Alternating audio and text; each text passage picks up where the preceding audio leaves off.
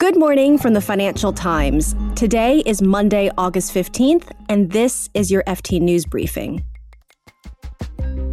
Pakistan has depleted its foreign reserves, and Saudi Arabia is stepping in to help. Oil prices have fallen a lot in the last several weeks. We'll look at why and how long this could last. Plus, we'll dig into what a major U.S. spending bill could mean for share buybacks. I'm Joanna Gao, in for Mark Filipino, and here's the news you need to start your day.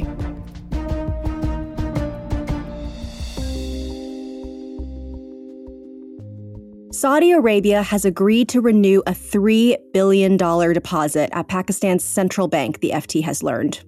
This deposit will shore up Pakistan's depleted foreign reserves.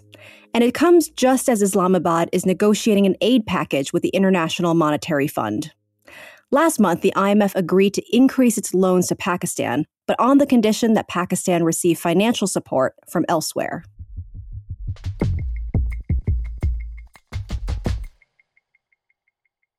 American and European drivers have been getting some relief at the pump.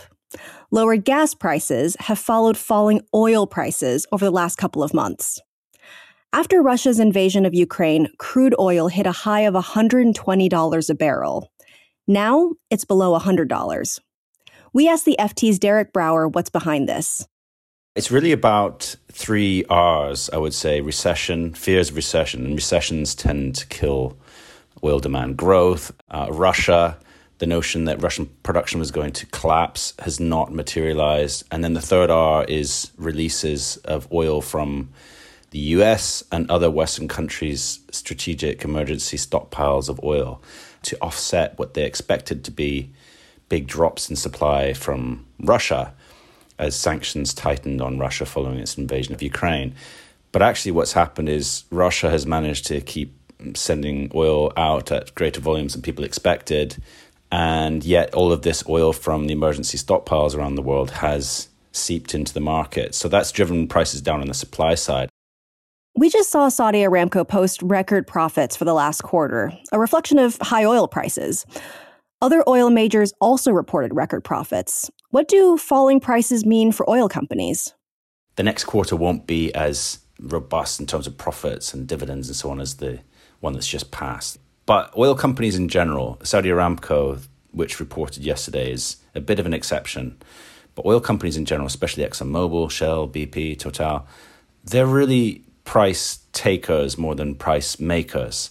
So they do very well when the oil price is going up, for reasons that may or may not be connected to their own decisions and their strategy and so on. And they do very badly, as they did during the pandemic oil crash, when prices fall. So to answer your question, the earnings for the oil majors in the next few months, they are going to reflect pretty much directly what the oil price does. And as I say, there's quite a lot of volatility expected in the market in the coming months. What are you watching for in oil markets in the months ahead? So I think the oil market will be really focused on the two big consumers in the world, the US and China. And the first question is whether the US is heading into recession. And then the second part of that is whether China is going to emerge from COVID lockdowns and consume oil with the same almost insatiable thirst that it had before the lockdowns took hold and dampened some of its demand. So those are the two really big moving parts. If the US goes into recession, that'll hurt demand for oil in the biggest petroleum market in the world. If China emerges from the COVID lockdowns with a much healthier economy and more thirst for oil, that will lift demand from the second biggest petroleum market in the world. Derek Brower is the FT's U.S. energy editor.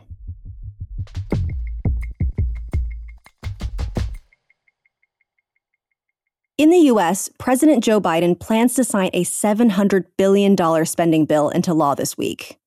The Inflation Reduction Act is aimed at the climate, healthcare, and lowering the deficit. It also raises corporate taxes. Corporate America is not happy, of course. One big change is a new minimum corporate tax rate of 15%. And there's also a new 1% tax on share buybacks. That's when companies buy their shares back from investors, a gift to shareholders that tends to boost the price. The FT's Ethan Wu explains why lawmakers included this. This is an idea that gained a lot of momentum among Democrats in 2021. And the argument they'll make here is that firms have, and the implication is somewhat selfishly, chosen to do stock buybacks to boost share prices at the expense of investing in workers and investing in equipment. That's the argument they'll make.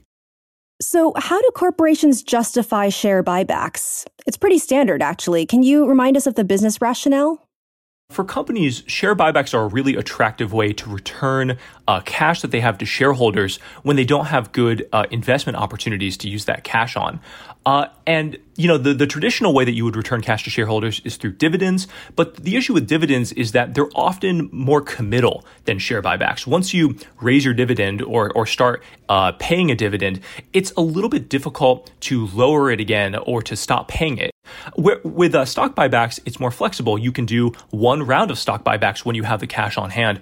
And because this tool is so flexible for companies, you've seen even someone like Warren Buffett, who's really like a kind of a consummate long-termist, in the height of the bull market in 2020 and 2021, start to issue share buybacks at Berkshire Hathaway just because it was such a useful tool for him to return money to shareholders. How much of an impact will the tax actually have on corporate earnings? I've been surprised by how not worried investors have been about these taxes, which isn't to say that they love them, which isn't to say that they're great, but they're just rather small overall. And just to start with the impact on corporations, many big banks that have studied this are projecting a small hit to earnings. That hit will be the sharpest at companies that do a lot of buybacks and pay currently low corporate tax rates. So, famously a lot of tech companies. But the magnitude of the earnings hit that we're talking about here is really surprisingly small. And why is that? I think the biggest reason is that the tax rate, 1% on net share repurchases, is really quite small overall. This is half of the 2% rate that Senators Ron Wyden and Sherrod Brown had proposed last year. And it's just not expected to raise that much money overall and to affect corporate behavior all that much. That's FT financial reporter Ethan Wu.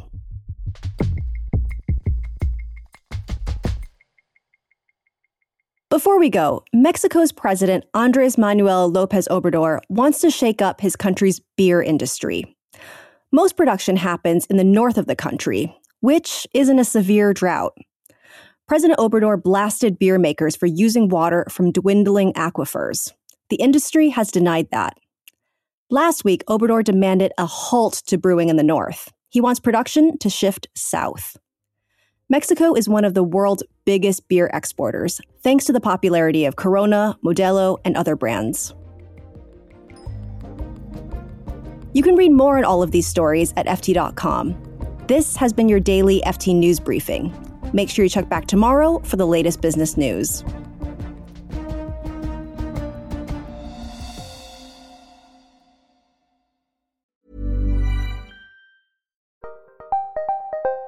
Did you know the Capital Ideas podcast now has a new monthly edition hosted by Capital Group CEO Mike Gitlin?